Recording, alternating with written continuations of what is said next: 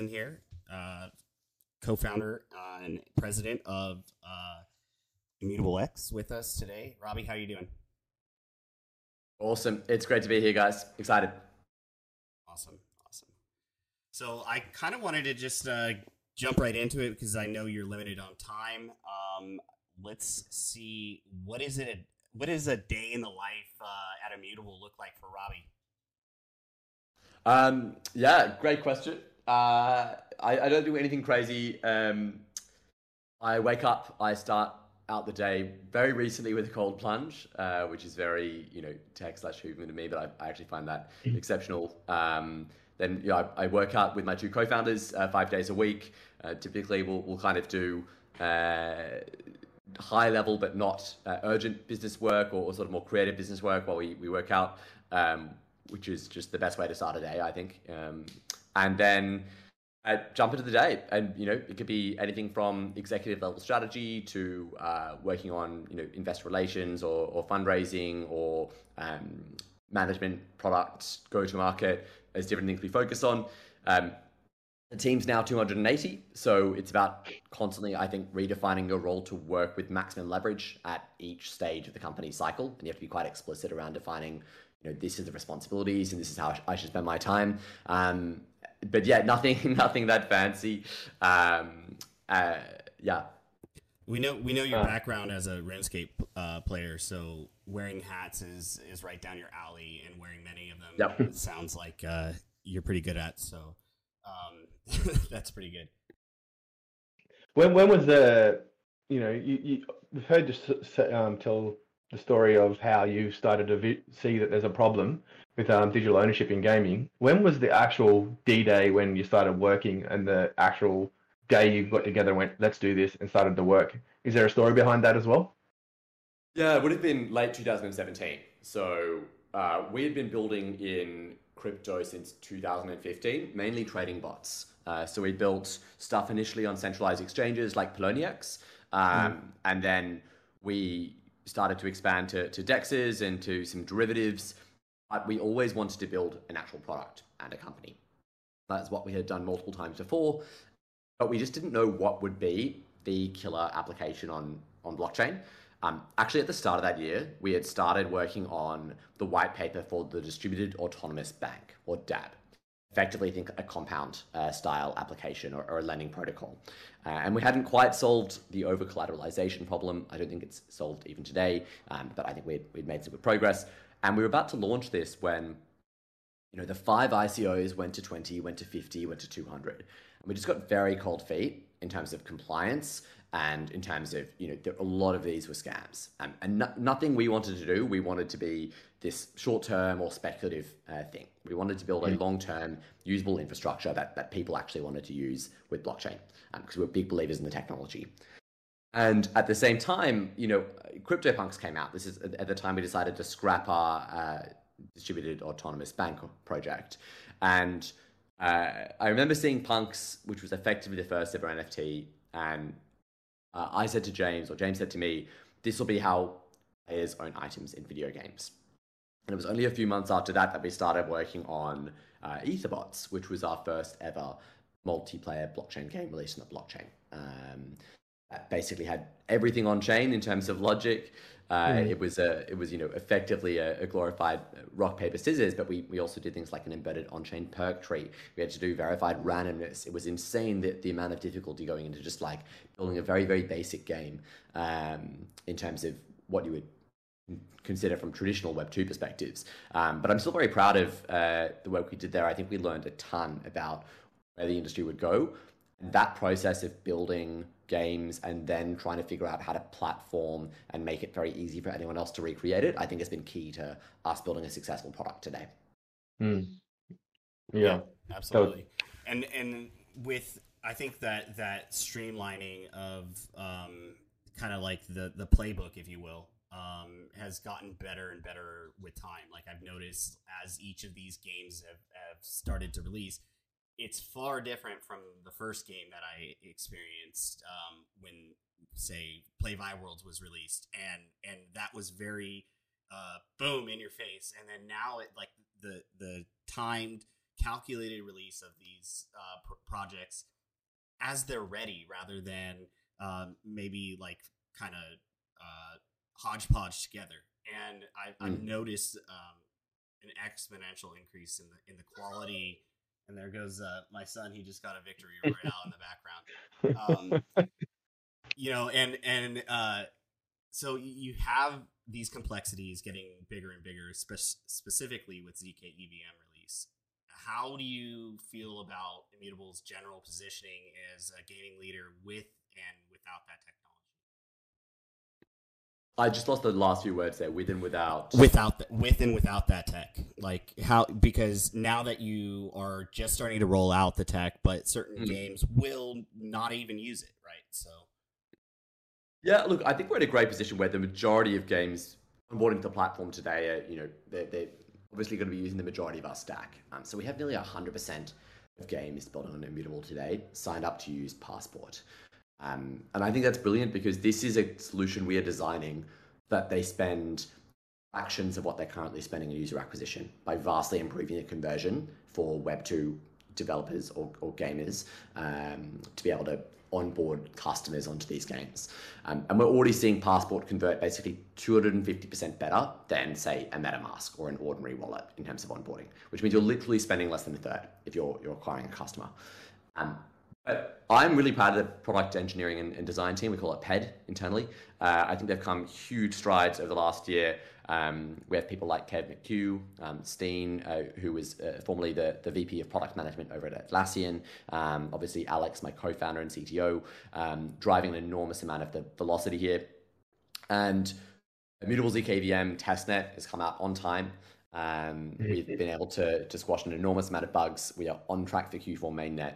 At the same time, we're taking all of the other surface area of Immutable products, checkout, Passport, the global order book, and building all of this to be ready with testnet as well. So I'm actually extremely excited about the quality and velocity of the product team now. I think it's about, now that we have this live data from games actually integrating with these products, starting to obsessively iterate, how can we make Passport convert even better and make it even cheaper to acquire customers? How can we improve the funnel metrics of checkout even better to improve sales volume and the experience for customers trading on Immutable zkVM? How can we improve the SDK funnel data, which we have obsessively? And in fact, the last 4 months have been not only the biggest months of onboarding games ever in Immutable's lifetime, but the most signups we've seen on the website from a self-serve or self-directed games applying to Immutable. Yeah, I think everything's on all cylinders. Yeah, I saw that today. After releasing the testnet, you guys 10x'd the number of developers actually starting to like, hey, this is something we want to do. So that's incredible. Precisely, which is exciting because, in 2 years, we don't want to have to talk to every single gamer who wants to build a Web3 game. The vision should just be, here's the platform, much like Stripe, you can come and build on it successfully. And in fact, some of our biggest games today, like Aglet, actually built on us initially as completely self-serve customers. We didn't even realize they were building until we got the telemetry from their test. One of my favorite actually sleepers, like I love walking around with, my phone in my pocket, and I get to, every once in a while you get that notification, hey, you have a sneaker box to open, and literally there's a check-in right behind my house. And I'll go out walking just to get the check-in because the Kobe's just came out. I tried to get them yesterday, but I didn't get them. Yeah, going back to the engineering practices, we actually interviewed Inga, the engineering manager, episode 9, and that's something I asked because someone that's followed Immutable for about 2 years pretty closely, being a dev, there's little hints that the engineering practices weren't kind of like as efficient as they are now. And she actually touched on that the chalk and cheese about the engineering practices and how much better they are now. So, and testnet coming out on time. In terms of non-technical now, since testnet's released, what have you seen change, or what impact has that had on other aspects of the business, like sales, things like that? Have you seen anything change now that testnet's out? Well, the biggest difference is when we are pitching games on Immutable zkVM, and we've had a huge increase in the win rate, by the way, since the Polygon partnership, about a 50% relative increase. Wow. We basically could just get them to start building, which is the most important thing for the vast majority of games. They want to be able to say, fantastic, We love the product in general, but how can we start building? And the key difference between zkVM and Immutable X is the ability to just basically copy paste code from Ether 1 because it's directly EVM compatible. Yeah, that's a big. You can see that would be a big, especially when they've already got contracts. A lot of these games on L1, and they're still deciding the L2, and you come in and say, "Hey, just copy paste your code, and it'll work on that as is." And other ones, you need to go learn a new language, or you got to, So yeah, it makes sense that would be big wins there. Yeah, definitely one of the pluses of being a Type 1. So if you could look back to the start of Immutable, what would you do differently? Kind of what were some of the hardest lessons to have to learn in the journey? It's a great question. First, maybe I'll touch on the things that I think we got right that were not easy to get right, or that I'm very grateful that we got right through a lot of thought. And I think that was probably the technical choices that we made. We were discussing this with Al, my co-founder, but even the choice to not go with Viper, but to go with Solidity was a choice we thought about. And these are really important decisions. And, our philosophy there was use the thing that is most battle tested, because why take risks when there's even very limited upside. I think the choices around ZK powered scale have been really significant, because back when we started, the most popular thing to do and the easiest way to raise a bucket of cash was to just create an ETH competitor. And that was basically building either a side chain or, another POS chain with massively reduced decentralization in order to achieve the TPS that made it marketable, like a Solana. And that was never interesting to us because of two reasons. One was we wanted to use the thing everyone wanted to use. We had big conviction that Ethereum had built significant network effects and they weren't going to go away. But second was that, you didn't need to compete with Ethereum. You could just scale it using secure technology. And we looked at everything. We looked at Plasma, we looked at optimistic rollups. Initially, we looked at sidechains, and nothing really worked for us. The problem with optimistic rollups is the withdrawal times and also the cost times for something like gaming. And you can kind of get around those with, DeFi or fundable currencies, because you can market make liquidity on the bridging side for withdrawals, but it's very, very difficult when I can't market make your one of a kind God's Unchained card. Exactly. Yep. Precisely. And the cost structure is also much more favorable on a Validium ZK rollup implementation. So I think that was a really key choice that we made. I think second key choice is probably focusing on gaming since day one. Pretty much every blockchain in the world now cares about gaming the most in terms of the category that they want to win. These are large companies and competitors, and previously we had a lot less cash than them. The only reason we've been able to build the market share we have today is by ruthlessly focusing only on building games and leveraging our internal IP. If we had tried to win DeFi, if we had tried to win PF and collectibles and everything, we would not have been able to be successful. So I think that's actually a really important choice. Things I would have improved, I think you can always improve the velocity of company progress by, ideally you can take what you'll know in a year and revert it. I think a lot of early lessons around hiring were really valuable. And now I think we have one of the highest hiring standards in the country. We just had our employee engagement survey, actually, where we got an eNPS of 81, which is exceptional.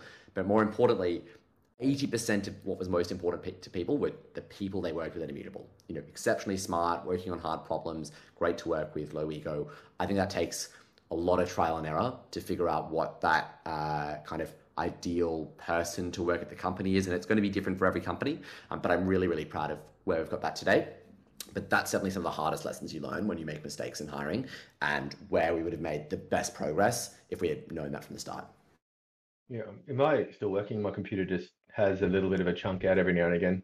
Yeah, you're good. Okay. We interview people often and ask one of the questions. We like to try and give them a chance to say what Immutable could do better. There's only been one person has had the gut to say anything negative at all, and that's another Aussie, actually.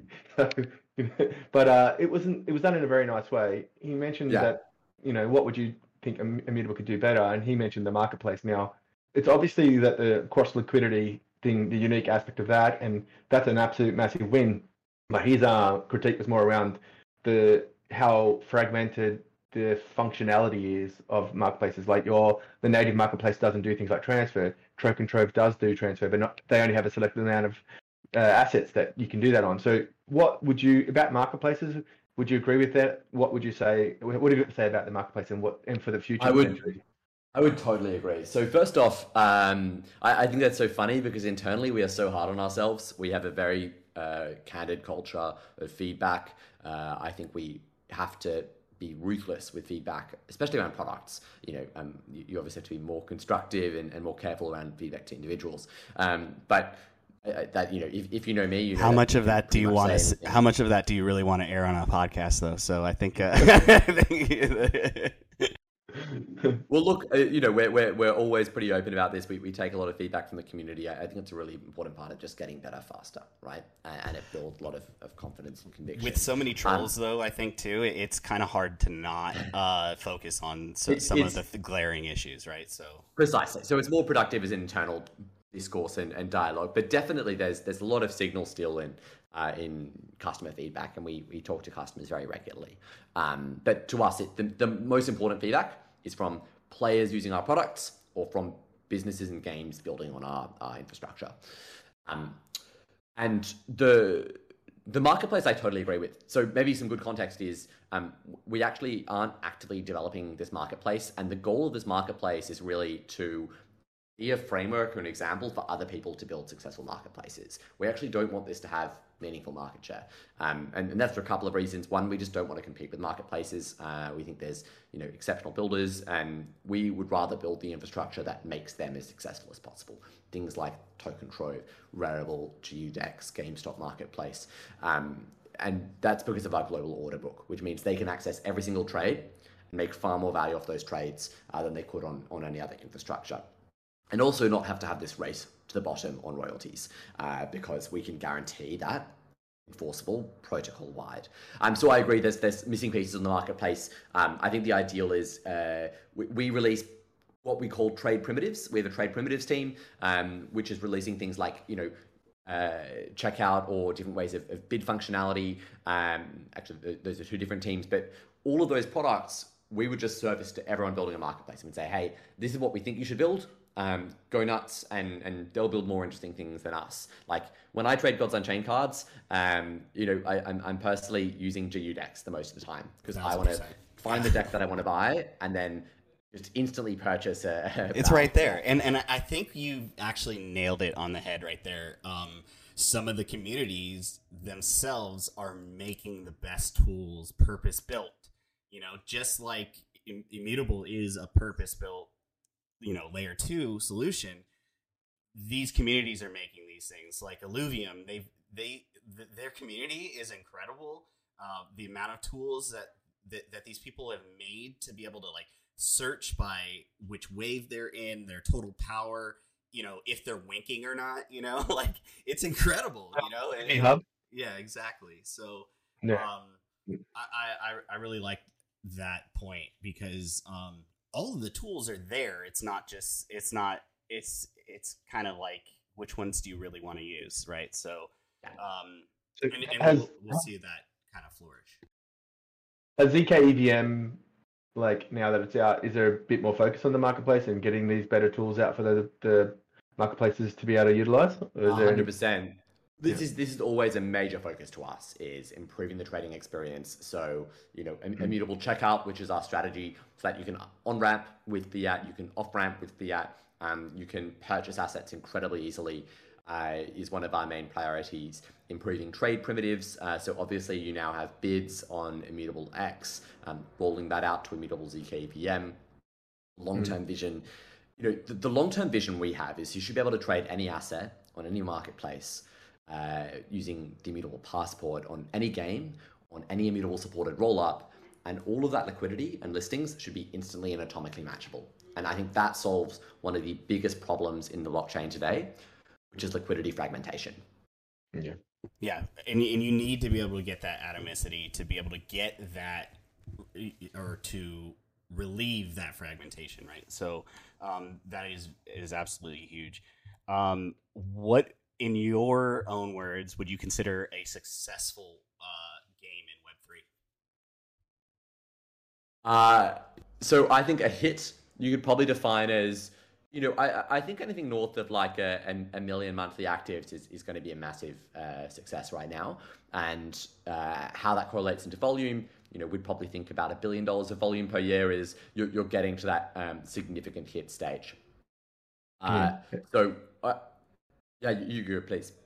I was just going to say, and so how many percentage of games in Web3 will make that, you think? Is it 1 in 10, 1 in 20? Are you able to make a prediction, you think, on that? Yeah, I think it's probably 1 in 10 to 1 in 20, actually. I think it's probably around 5 to 10%. I think it could be a little smaller right now, and then it could ramp up as these playbooks get developed. So social gaming is a great example of this. If you were building a social game leveraging the Facebook graph, you really didn't know what you were doing back in the day. But as soon as Farmville came out, it became very easy to build them. Or Mafia Wars, you copied this infrastructure or playbook. Same thing as gacha games. Genshin Impact is one of the most successful games of all time. It is copying much of the game design of this genre that was previously developed. So I think it's partially about having these successful examples. If Axie Infinity had been a sustainable economy, we'd have hundreds of successful copycats today. So I think it's about having that breakout success that then defines, hey, this is how you do the quite hard and unique proprietary stuff for Web3 economy design and gaming in your game really easily. And that's why we do Immutable Studios, right? We want to be able to be at the vanguard of what's it like working on economies? What's it like building a game design that is sustainable at any player base number? How do you prevent, the economy from having this massive ride up and down and from having that have a reflexive exit event where people lose confidence? I think all of these are key problems endemic to building a Web3 game that we want to make sure we have really strong opinions on. The hit-driven thesis is really interesting, right? Because one game is going to do more volume than every other game combined. And then the second most successful game will do more volume than the third to nth game combined. And the third game will do, and that's the power law. And we see this already in Web 2. Counter-Strike Go has done $30 billion in volume in the last 3 years. And that's on a database where they regularly rug players with impunity by changing the trading rules. So we think there's enormous opportunity to build that level of success. But it requires a platform business. It requires having 200-300 games building on the platform and helping them all and then seeing which ones are starting to become really successful. I'd like to have a guess on who will be the first hit on Immutable.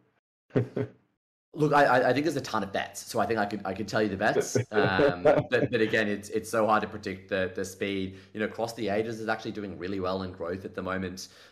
The progress of Illuvium's game has been really strong. I'm most impressed by the Auto Battler.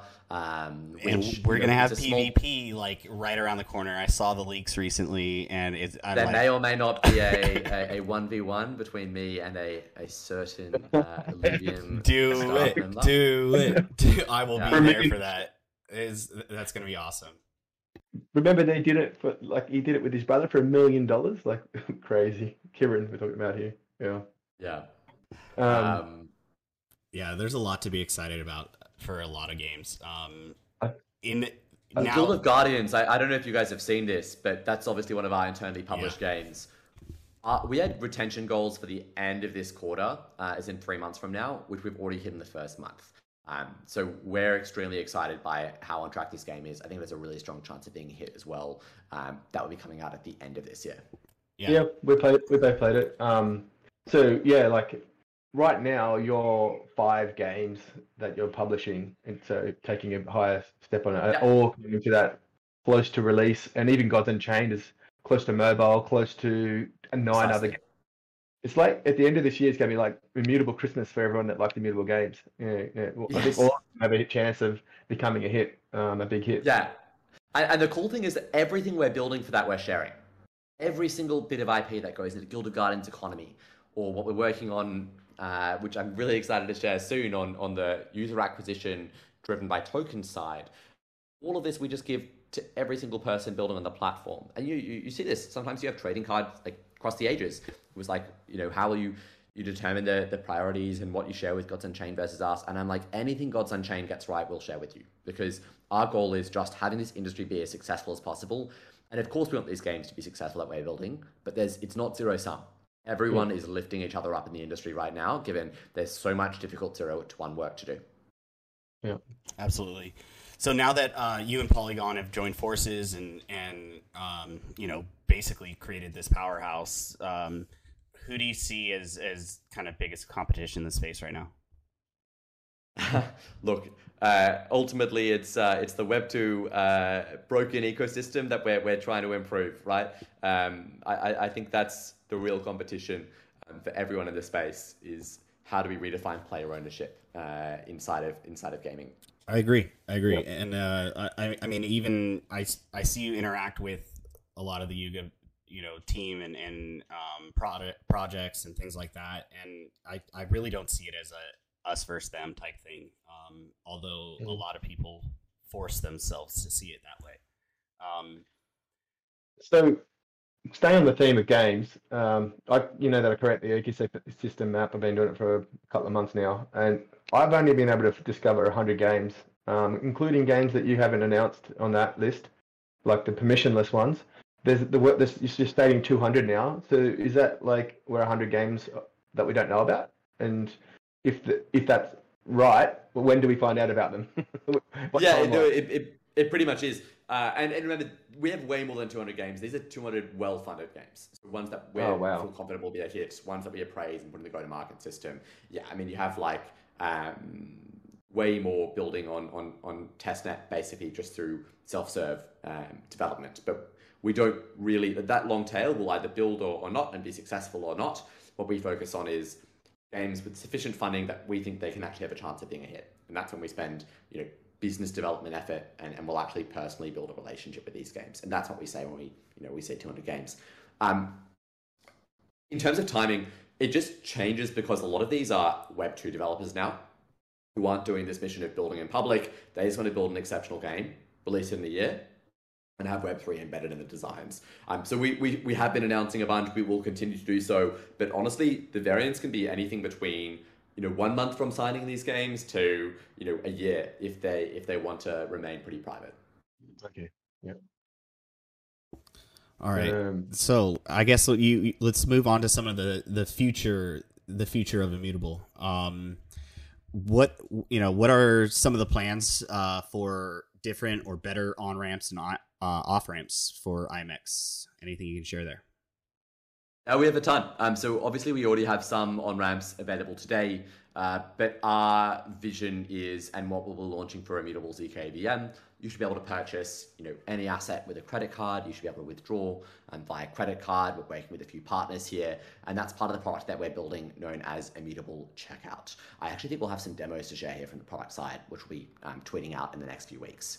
Yeah, I actually participated in a UX design thing for the checkout, and I got to see a little early glimpse of that, and it actually looks really nice. And knowing the tech that goes into actually doing a lot of the translation and relayer and things like that makes it all the more amazing because the end user really doesn't have to worry about it at all. So I can give you feedback from like regular Immutable players of games when I explain to them what checkout is, because I actually saw it as well, and what it's capable of. You can just see the finally kind of look on their face, even though you're not looking at their face, that come from their reactions, because I think that's probably been another weakness of Immutable is the ability to move tokens around in and out and all that kind of stuff. It hasn't been very thoroughly built out yet, but now we can see it coming. Obviously, it's been being built. So yeah, kind of on the same topic of on ramps and token interactions are we going to see a return of something like ImmutoSwap, or are we going to have the ability to swap natively? Well, look, it's an open blockchain. There will be many third-party applications built. DEXs essentially emerge on the vast majority of blockchain. So look, yeah. I'm almost certain we'll see people building things. Yeah. Awesome. So I know that you were actually pretty pivotal in the whole ApeCoin DAO, even like the creation of it. Is it true that you?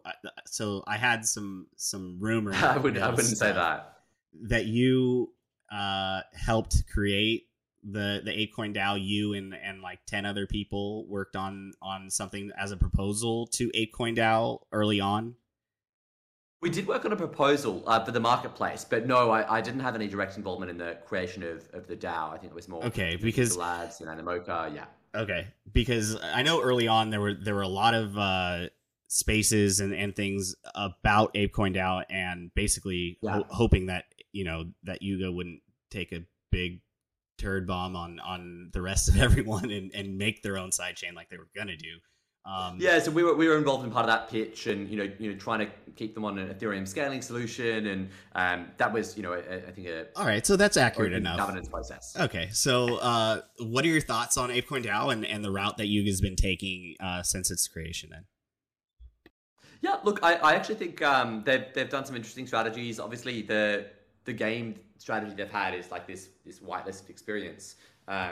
I actually think it's a really interesting model. I mean, it's not the model we're going down necessarily with the majority of games building on us, which is like mainstream first. But it is a model that is, how do you have a highly loyal, highly average spend user base, and with 10,000 true fans have a really productive sort of game and ecosystem and ongoing economy. So, I think every bit of experimentation in the industry is generally quite useful as long as it's not exploitative, and I don't think it's exploitative.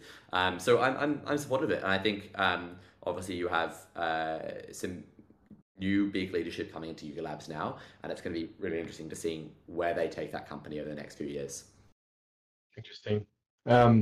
So one of the last questions we'll get to around blockchain and the overall kind of ecosystem. Where do you like Web 2, we see monopolies or duopolies or triopolies, whatever, that's probably not the right word, but form after time.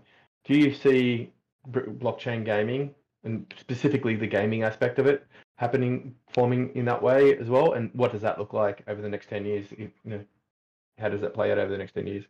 Yeah, I think we don't see it in the same way. So in the same way that you wouldn't call Ethereum a monopoly, I don't think that the dominant platforms are going to do things that like ramp up pricing on people or turn things into a very insular ecosystem. So I think the really important philosophical approach is what we are building towards is an open ecosystem with open economic property rights, when anyone could fork an ecosystem ultimately if they didn't like it, or fork a blockchain, or they could take these asset standards and change them in any way they see fit. So I think that's kind of the most important point, which is even if you have massively successful platforms, obviously that's our goal. We want to completely change the face of gaming.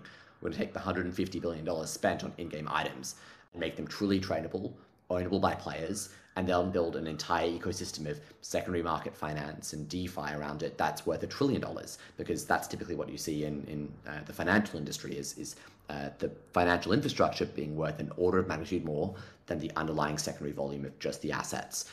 That being said, we would never do that in a way that compromises our values and our goals, which true decentralization, true empowerment of players.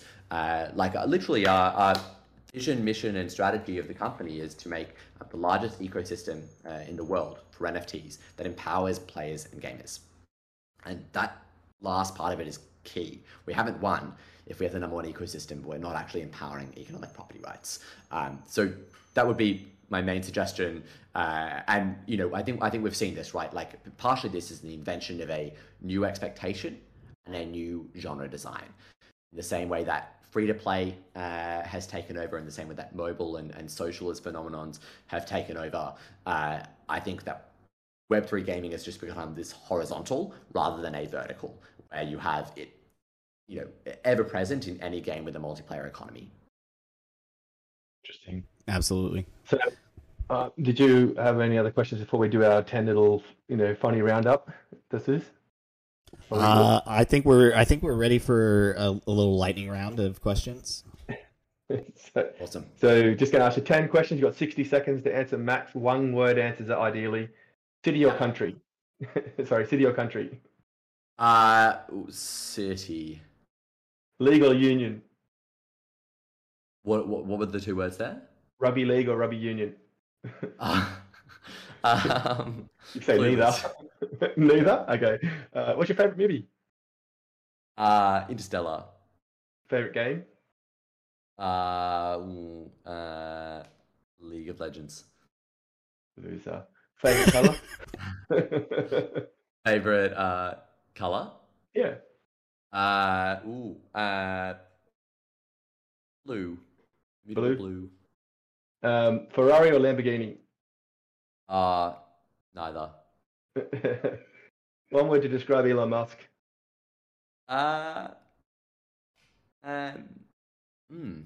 Polarizing. That's a good one. Xbox or PlayStation? Xbox.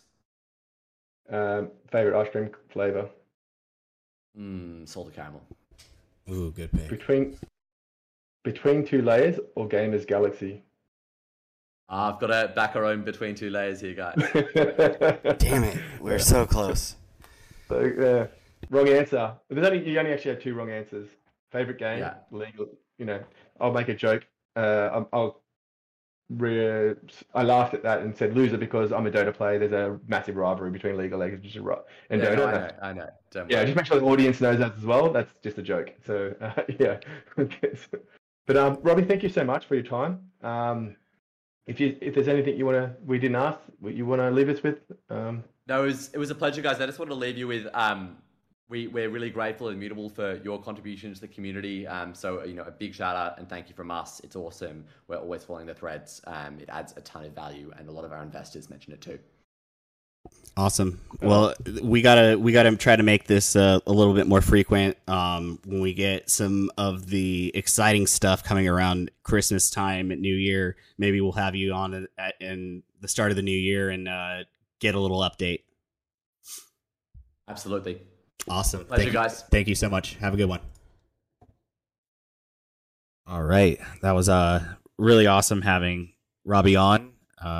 Thanks again for his time and everything. That was amazing. Yeah, it was a privilege, and thank you very much for taking your time on a Saturday morning to, every day to spend it with us and really go into some answers that were just not heard before on, from Robbie. Like a lot of the time you hear on interviews and I'm hearing him answer questions I've heard before. So it was really exciting, to hear him go into depth on things. Some were what we've heard before, but a lot was new content in there, just about, the increase of sales that they've made have been 50% better close rate on percentage, which is huge. But since the Polygon, yeah, absolutely, announcement. And honestly, considering that we just started the podcast up and really we're in our infancy, and he's taking the time to come on and talk with us really shows that we've kind of done a good job in focusing our content and building up really what Immutable is about, and then also that he sees the need to focus and really bring the information out there to where it's being consumed, right? So meeting the consumer basically where they're at right now and leading them towards the bridge to being able to participate in the ecosystem and basically tell us about how, from inception to now and into the future, how we're going to be basically interfacing with Immutable and being able to see its growth, exponential growth over this last, I'd say even 6 months has been incredible.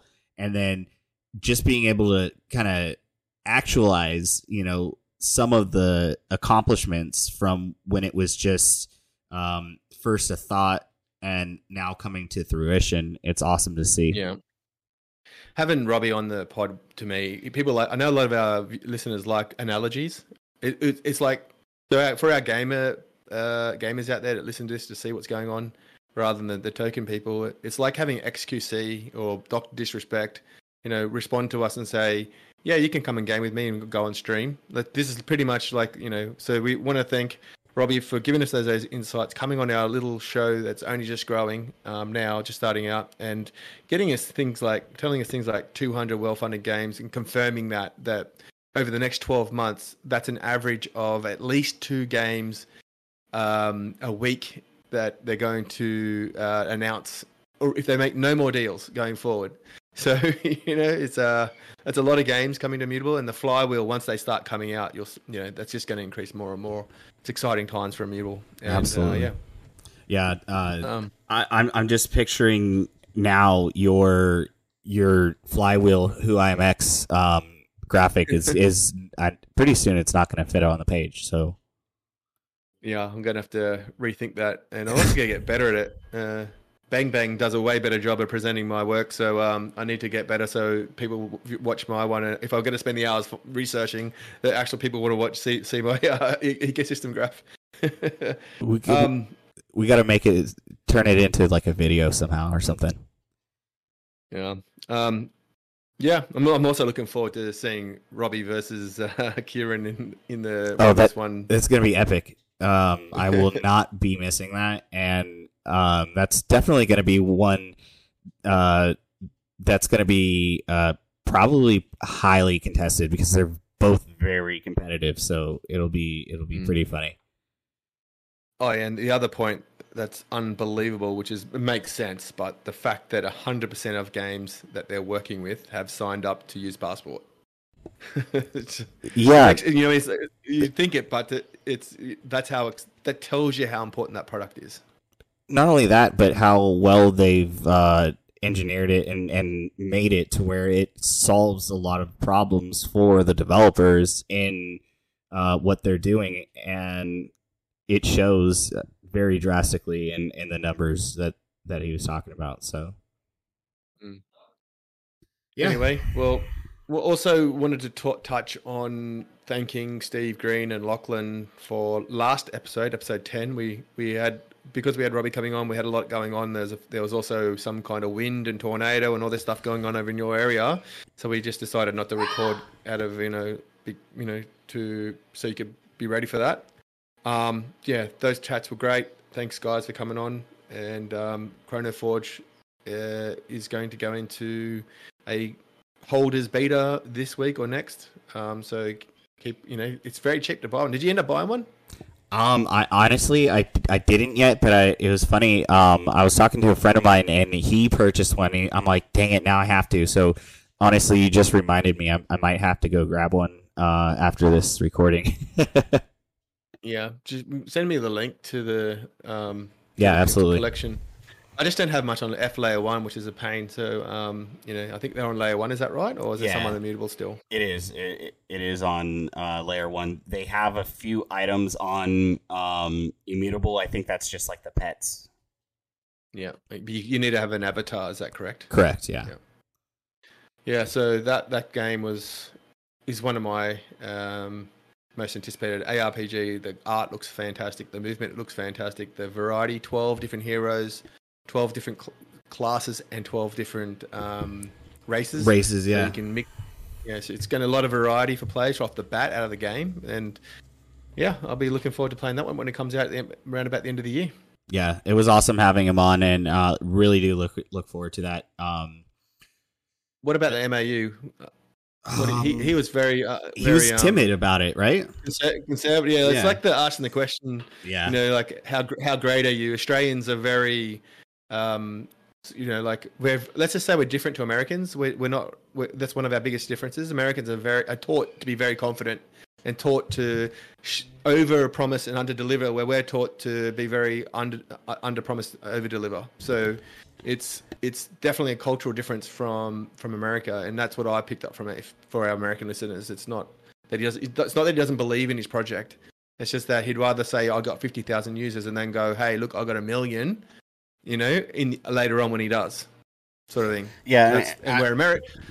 Also, when you're starting out and kind of building kind of grassroots, if you will, it's it's hard sometimes to kind of fathom those larger numbers, but once you get some momentum, it's very easily achievable. Yeah. And I want to clarify my point I just made. I'm not criticizing it. It's just different ways of doing things. Like a lot of times saying you're going to have look at WAGMI, the way they're doing it. They're American builders and they're like, we're going to be 80 million users and we're going to be the best. And that creates hype and helps it become a self-fulfilling prophecy, where I think that's a weakness of an Australian, where he should have said, I reckon our game's amazing. We're going to get to 1 million users. But it's just our culture that stopped that. And so my prediction, I reckon it'll get to over 2 million monthly active users. What do you reckon? Yeah, I think that's easily achievable with the style. I know that people see the actual picture and they think it's going to be pixel, but then they see the actual stuff and it's full 3D and everything like that. It looks amazing. And when people see the actual gameplay, that's going to be the key thing there. And once you have a good game like that, easily over 1 million active users, monthly active users. Over 1 million? Yeah. All right. So I think we're in the same category then of one below legendary of 1 to 9 million. I think I made that category too wide. Cool. Once we get too many lumped in there, then we can talk about changing some of the dynamics of it. So yeah, okay. And next to Steve Green, who we interviewed as well, what my takeaway from that was, after meeting Inga, Steve, and now Robbie, there's a common theme. There's very, very intelligent, thoughtful people. They articulate very well. They are confident in what they do. They are very intelligent. Their answers come from real deep thought. I think that's one of the why I'm a big believer in Immutable. Like you could sense that, but now we know it. We can see that the people that are employed are quite intelligent people. In the higher end of the intelligence bell curve. Well, yeah, and you could tell that from purpose-driven responses and, like you said, thought-out responses, and actually being able to answer the questions, and roll with punches, right? And that's one of the things that you can't fake the funk on that. And it's clear when you talk to the team and they're so well versed between the different functions, even though they may not work on everything that another, some of the other groups are working on, whatnot, right? So it shows with the quality, like I said, and I honestly don't think there's many other companies in the Web3 space that can say that. If you join some of the spaces from some of the other chains and things like that, you get like I get that real CD degen vibe, and it really turns me off. So being able to have a conversation without even when Robbie was talking about, hey, when in the quick answers, you said Ferrari or Lambo, he says neither, right? So I don't know, it shows. Yeah. And I wonder what people think about those 10 quick questions. I thought try something different this week and get to know our guests a bit more. Let us know if you want us to do that with every guest. The 10 quick fire questions to get to know the builders a bit more. Just sort of like in-depth knowledge about them, but it's just something fun. I don't know. Let us know if you think it's fun. Did you think it was fun? Yeah, I loved it. I actually liked it a lot. So I think we should keep doing it. Well, the boss has spoken. It looks like it's going to happen no matter what the audience wants. Yeah, screw that. We're not taking we don't take no sneaking feedback. We're not a DAO. We're not a DAO, okay? This is a GamersGalaxie DAO. GG DAO. Maybe we should launch a token. I don't know. Make it DJ eyes opening up. We could rug it like Pepe Devs did today. That would be awesome. Awesome. So what is that? I didn't know that. Did you want to? Yeah, Pepe coin. Pepe, the meme coin. One of the developers recently just completely rugged it, sold everything, and now Pauly is trying to turn him into the SEC. So it's so funny. Wow. I can't believe that happened. Right? It's shocking. Wow. Shocking. Oh, mate, we need this to stop. I like bring in legislation to make it harder to make crypto just so this can stop, so we can actually get real use cases coming forward. And speaking of real use cases, we're a bit late, but ZK EVM testnet is out. It's live. It was a couple of weeks now. We haven't recorded, but it's still. We definitely need to talk about it. How do you feel about it? I mean, it's what we've been waiting for, and the numbers don't lie. IMEX tweeted out today that the number of developer wallets were 10x in the week that it's been released. So that's incredible. They had like 11,000 new wallets, and that's just incredible, right? Like I said, the numbers do not lie. So they're up to 100,000 wallets, or because they had 10,000 wallets not long ago, didn't they? So they had 10,000 builders on Immutable for 10x. They've got 100,000 builders now. Is that right? That can't be right. Over a certain period of time, probably. I don't know. No, I said. Well, let's see. I'm gonna have to pull it up, but we'll find exactly what it said. It said 10x something. So, well, we had a Twitter Spaces to talk about the ZKVM. So if you want a deeper dive into what it means, we'll put a link in I guess my link tree. It's not there yet. We'll be by the time you hear this. You can go and listen to the Spaces, Twitter Spaces we both did on that, and it got hijacked a bit about token price, but the first 45 minutes of it was mostly about the product that's come out. The ability, I think the biggest takeaway is that the relayer is going to be built so that games developers can still foot the bill for gas tokens. Steve also last week talked about how that might not be ready straight away, based on the bot problem, and stopping DDoS attacks and things like that. So that needs to be ironed out. But the long term is that they are going to try and maintain a gas-free option for developers. And I'm sure there'll be solutions around that. It's pretty important, that one. That was my biggest concern, that it was going to be just gas now and just be like any other chain. But obviously the whole ecosystem in together, Passport, Checkout, Relayer, minting, SDKs, that's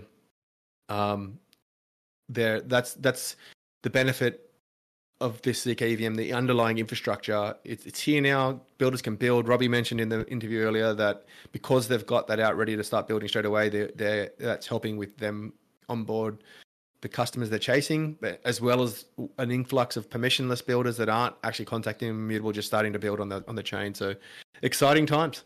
Yeah, and I did find it. It said we've seen a 10x increase in game developer signups since the Immutable ZK EVM testnet launch. So that's like if they're normally getting 1 per day, they're getting 10 per day now, or if they're getting 5 per day, they're getting 50 per day now. So exactly, that's still a good result. Absolutely. Yeah. Cool. We had some new games announced since last time. Battle Derby. Age of Zalmoxis, Kydro, and Infinite Victory. Want to dive into any of those? Yeah, so Battle Derby. So let's talk about where they've come from. Battle Derby was building on Chromium. I've never even heard of that. It's another blockchain for games. Age of Zalmoxis was building on Elrond, the Metaverse X or something, which I'd heard of, but they've now, they've I was on the Discord because I looked at their game and it's absolutely AAA. Realize though that is the blockchain designed by L. Ron Hubbard, right? And he was the one that basically created Scientology, right? So it's like, oh really? Yeah. So guys is a builder, really, a life builder. Builder of not just blockchain. So that game looks amazing. The graphics is AAA. Anything I've seen up until maybe this Gamescom thing that we'll get to later. Hydro and Infinite Victory were known to Immutable, and announced previously, but not.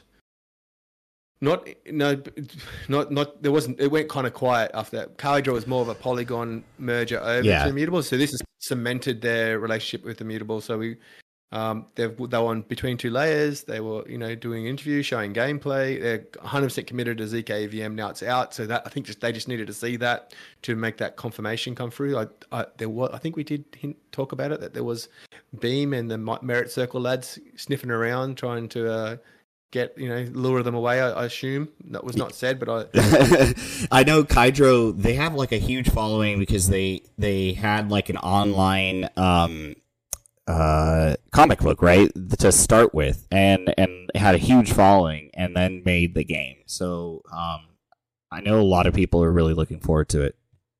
I am. It's another top-down ARPG built with their art. So Kydro are owners of the Peggy Chung and Simon, the founders of GadgetBot, that build art for Apex Legends, build art for like the top-tier games. That's where it looks very familiar from. So I'm a huge Apex fan myself. So Wagme Games has just updated their graphics. It went from pretty much B-tier graphics, like artwork of their heroes in their game, to be GadgetBot designed artwork, and it's literally a chalk and cheese like spectacle. They're pretty proud of that, and it's a smart decision. So it's a massive win. Their comic book isn't previous. They're still building comic books. It's got a huge viral following, millions of viewers. Their TikTok's huge. They're got amazing artwork, and their game is just a copy of their comic. You can see the artwork looks the same. So it's going to be huge, and they're big believers in blockchain. There's no way they're going to stop doing it on the chain. Yeah. So that's about, he thinks that he wants to be able to give back to people, with ownership of their art, what they pay for. Yeah. I saw a pretty big, kind of partnership for the game Gamescom. That's this week in Cologne, Germany, from Infinite Victory and Immutable, and I think some of the initial, like the release trailer looks awesome. Gave me huge NBA Jam vibes, real big throwback there, and then to learn, he's on fire. Yeah, he's on fire from downtown.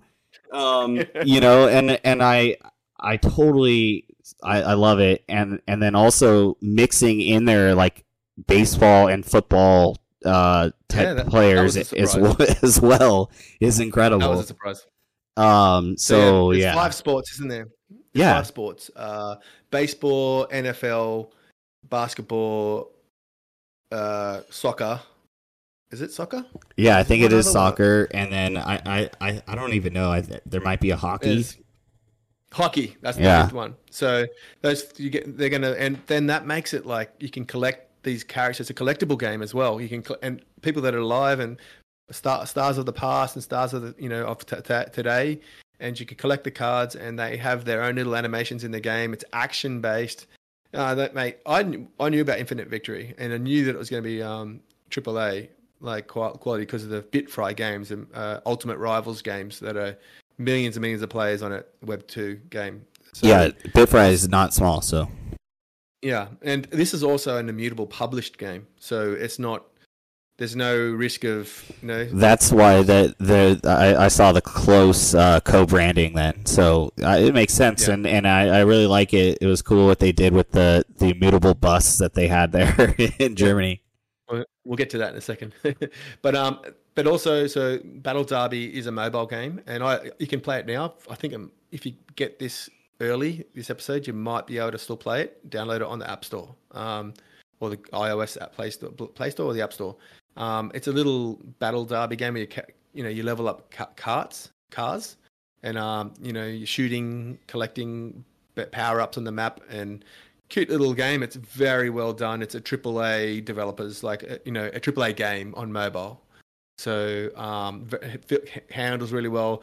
You can upgrade your cars. Like at the start, your car's not very, it's harder to get it to go the direction you want, and then you increase the suspension and things like that, and it gets more responsive to you. So there's some. So at first it looked like this little mobile game, but it is a really good game, and it has a big chance of success. Age of Zalmoxis is starting off with the battle royale, and it's going to go to. Oh my god! I got the washing machine on it, and it's shaking my house. It's like out of whack. Oh no! It's out of balance. So it's going to take shaking off. Shaking the microphone. So if you're hearing me talk like this, it's not. I'm okay. It's not my stutter. It's the washing machine, mate. That all four of those are really like top tier projects and big wins for Immutable. Yeah, I mean, and from the sounds of it, like you were saying, about 2 a week. We didn't do a recording last week, so we had 4 to cover this week. It lines up. Yeah, I think you'll find that we'll get like 1 week we get like 8 or 9 games come out, and then 1 week without still. So but averaging out over, we should keep a tally to make sure where we're at on the average, to make sure keep Robbie accountable. Exactly. If we fall behind, be like, Robbie, we're falling behind. Get some more announcements out, lads. Exactly. You're holding out on us. Let's talk a little bit about Pixelmon Parallel building on Base, which is Coinbase's L2. Yeah. Why I want to talk about this and thought it was relevant is because there was a leaked document that maybe I wasn't supposed to see, but no one's told me I'm not allowed to say anything. But that Pixelmon may have selected Immutable at some stage to build on, but now they're building. They've just had a release on Base. They've said their mini game is going to release on Base. So it was never officially announced that Pixelmon was building on Immutable, and Parallel building on Base as well. They're 2 big games for DGens. Like the Parallel's hugely, like you can see. I hope they win. I hope it's a good game. I might even actually start to play it later on. But you can see the people that are commenting right now they've got the double parallel lines in their name, and you go to their profile and they're all about crypto coins and mooning, and then they're telling us how great the game is. So I'm waiting to see real gamers that aren't bought into the DGen side of it, the token, the hype around the token and the game, and actual gamers that have played the game and said how great it is before I get in. But interesting that these games have chosen Base. I think it could be because because it's the American flagship kind of brand, Coinbase, and the ability to on-off ramp tokens very easy. So the tools that I'll get with that, I'm pretty sure will be. We talked about it with Robbie. On-off ramps, they're pretty important. So I wonder if that's part of the decision why they're building on an inferior tech stack of Optimism that's hardly got anywhere near the security that ZK has, like Immutable. No, so what is your take on that? I agree. I think that Coinbase is paying a lot of these projects to come and do it there because they can, because they're saving so much in overhead from doing it on an L2. So, and they're really pushing their wallet, and. It's growing all in of transactions. There's no doubt about it. I mean, with Friendtech and this and all there's been a bunch of open mints that have done huge numbers on Base. So it's the delay. What I don't understand is the tech stack of Optimism versus ZK. The whole industry of devs are in alignment. Even Optimism devs. Even Arbitrum devs say that ZK is the future, but all these games keep on selecting Optimism roll-ups, OPBNB, Optimism, Oasis. I wonder, who's making that decision? Is this a VHS versus beta moment where the better tech doesn't win in the long run, and it ends up being an optimistic roll up that wins because of just it was easier to get onto it at the start than it is to go through the challenge of building a ZK? I think that's it. Like, it's a first to market degen based play. It's more of a numbers play than a game, like a gaming play, right? They're gamifying the rollout of everything and playing the numbers there rather than gaming, like actually gaming. And that's a completely different thing. Yeah, we'll see how it plays out and what the decision if Pixelmon builds their main game there still as well, or if the leaked document that I saw becomes true in the future. We'll keep an eye out for that one. And another thing, Saga. So I listened to that Saga presentation that Bryson was posting. Right. They had a lot. They had AVAX there. They had like a lot of different people talking about their chains. But right at the end of it, their last presentation was kind of like they thought they got a checkmate on everyone because because they said they've got 1 million TPS and they're ethlets they're releasing and they're all about games and it was like they think. And then when I broke the stack down, it's another optimistic roll-up. And the way they designed it, architected it, is that the optimistic weakness is that fraud-proof section. The way they've got around that is that for one day, that the fraud proofs are on their own stuff, but not straight away onto Ethereum. And so it's a side chain. But you're doing all the stuff off chain at that time. At that point, it doesn't really add up to being fully on chain, or it's like both. Yeah, it's a side chain for 24 hours, and then when the epoch ends and they start the next day's epoch, that epoch gets put onto Ethereum. So it's kind of weird, and to think that that's going to be a solution. It'd be interesting to see. It's got some very good stats because of the way they designed it. But again, there's all these other chains. There's all these other, like Sui and other chains that do a lot of TPS and can do the same thing as what they're claiming. But, it'd be interesting to see how they go. I wish them well. But it was Immutable was invited to that chat where Sorrow had a chat, and he's, again, another guy that just when you see him speak, you can see the intelligence coming out.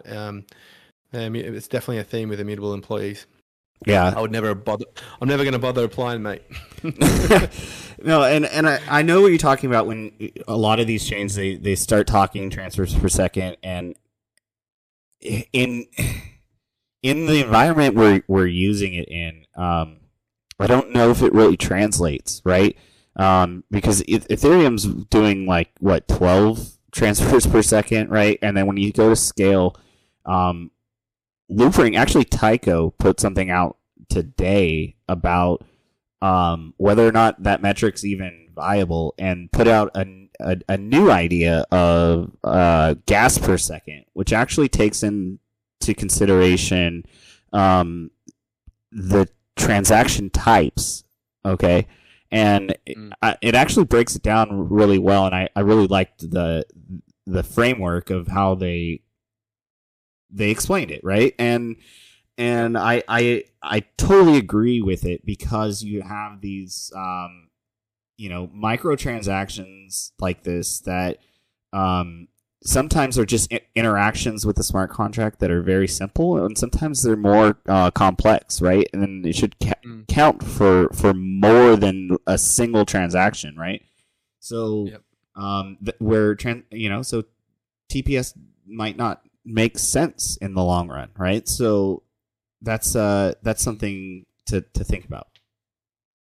Yeah, it's interesting. I want to go fast forward into 2 years and see the Optimism, Oasis, OPBNB, Arbitrum versus the ZK Sync, the Linear / Consensus, the Immutable, the Polygon, the AVAX kind of, which is not even either of those. So yeah, it's interesting to see where the games end up and building and what works out the best. We'll see. I guess stay tuned to our podcast, because we'll be covering it every time there's an update. Yeah, exactly. I guess while I'm kind of on the Loopring Tycho topic, we can go into a little bit of an announcement from the community there. New marketplace.core is has made some announcements recently that they're gearing up to be launching. So hopefully we're going to have a new marketplace available for Loop Ring. Not exactly sure what they're going to provide differently, but most likely some much needed search tools and functionality within the marketplace there that's a little bit different than Loop Exchange and slightly different than the GameStop marketplace. So keep an eye out for that. Yeah. And to those that wanted us to ask GameStop questions. Oh, Robbie, yeah. Yeah, it something we wanted to ask. We sent the questions ahead of time, and really everything that he wanted to talk about has already been answered through the Discord, and we tweeted out and kind of shared the information that they are still working together. There's still stuff in the works, just not too much they can announce or say publicly right now. So we'll respect that, and just looking forward to the future. Yeah, so those that want to get their stuff onto Passport, off GameStop wallet to Passport, you're just going to have to wait a bit longer, or just create a MetaMask and import it all over to MetaMask is my suggestion. But yeah, exactly. Make sure that it's it's IMXified before you do that. Yeah, exactly. So we basically being able to get your IMX assets and your GameStop NFT stuff and make it so that you can continue using the way you were. Even GameStop's creators, they have even given the go ahead, hey, use MetaMask so that when you go to mint in the future, you still get to mint the same way as if you were using the GameStop wallet. So it's the same type of interface. You're going to be using the same address and all that stuff. You're just going to be using it from an imported account. So, yeah. Cool. Any more on Loop Ring or GameStop or Tyco? Not at the moment. I think I'm going to be going on the podcast / space call for gaming on Loop Ring coming up. So look forward to that, and we'll be talking a little bit about IMX stuff as well. So, cool. I don't want to miss my favorite game that I've played on. That's why we saved it for the last. Well, Galaxy Commanders, yeah, like it was. It inspired me to work out how to set up my OBS and get a video out, and I nailed the actual content, how I wanted to say it, but I was a bit stuttery. Got to work on that. But I didn't want to just do it all over again. I thought that was perfect, other than a bit of my jumpiness in my communications.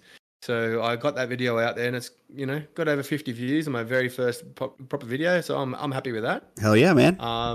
Yeah. But the game, check that video out if you want to. You can put up with the stutters, and it does get better as time goes on. And just check out the gameplay. It's just like an auto battle, but with decisions. The auto battle is you send ships in a direction, and they flow in a direction, and you choose which ones come out and when they come out, and you can upgrade them, when to upgrade, when to use ultimate abilities. It's a real-time strategy game that involves a bit of auto aspect to it, but it's just such good graphics, good developers, good nice people. I got to talk to them a lot. And excited for that one. They're taking the feedback on board and making some major changes, they said. So, if you haven't seen Galaxy Commanders, follow them on Twitter and get ready for the next playtest. Yeah, he's not joking about it. Okay, so like I played for one night, and then I came back and I looked at Steam, and it showed that he played 18 hours or something in like 2 days. I was like, okay, he's not messing around. Okay, with a wife. Oh, I know. And that I still got somehow. Thank you, wifey. And cool. So there's one more subject I wanted to talk about is Gamescom. Just that it's a shame it's all in German because I can't see it all. But the introduction day had like about 10 brand new trailers of the next generation of games, and I don't want to go into great detail and speak for too long, but Web3 games need to step it up in terms of what they're offering. The next wave of games make this last year of amazing games that have come out, like Harry Potter and all the ones that have come out this year that have been great. The Baldur's Gate, they are just another level up on physics, on movement, art physics, on the graphics, the explosions, just the landscapes, everything. They're so beautiful. So Web3 needs to step up, and it's not if they can't beat them with graphics, then they have to make great game loops and make the blockchain seamless and make sense and make people want to own their stuff.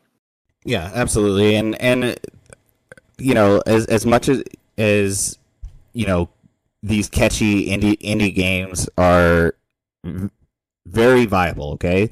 The first thing that catches my eye is something like Starfield or something coming out where you're seeing like real-time rendering of these incredible atmospheres, environments, battle scenes, and things of that nature that really capture your attention and command it, right? And that's where I'm looking forward to. Illuvium Overworld is freaking amazing. I've spent hours roaming around in the overworld, and it's just fun to like just hang out and like honestly like I'll waste all of my energy like mining for crystals and stuff, and I won't even go back to the portal yet. I'll just keep messing around in the environment until I eventually either die or whatever, and I'll go back to the portal. I'm like, fine, it's time to go back now. Yeah, there's a lot of people that could criticize the emptiness of it, but what they're not looking at, I don't believe, is once there's like an opportunity to find rare alluvials that you can battle and collect, there's that extra reason to go visit those places that will then mix with the beautiful environment and that that chance, a game of chance, that that rush of like a gambler's rush, the gamer hook. Yeah, exactly. It's what Pokemon should have been, basically for a long time now, and I'm here for it. I'm ready to do that. Like just be out there, encounter this alluvial in the wild, and be like, Ranthy, I choose you, and like just go to battle. Do I need to start set up the GamersGalaxie Discord and get the Illuvium Guild started? The GamersGalaxie Illuvium Guild. I mean, I'm already part of Phantom, so. How did you get into them? You're ditching your own show, mate. You're ditching your own show. I mean, they are damn good, and Vanna's been kicking ass at the top of the leaderboards for a while now, taking on the Xborg people, and shout out to the Phantom Illuvium Guild. PvP coming soon. That's going to ramp it up big time. So can't wait. That's all from me, mate. Yeah, man. Anything else you want to say to anyone? Anything? No. Just excited for what's to come. Can't wait.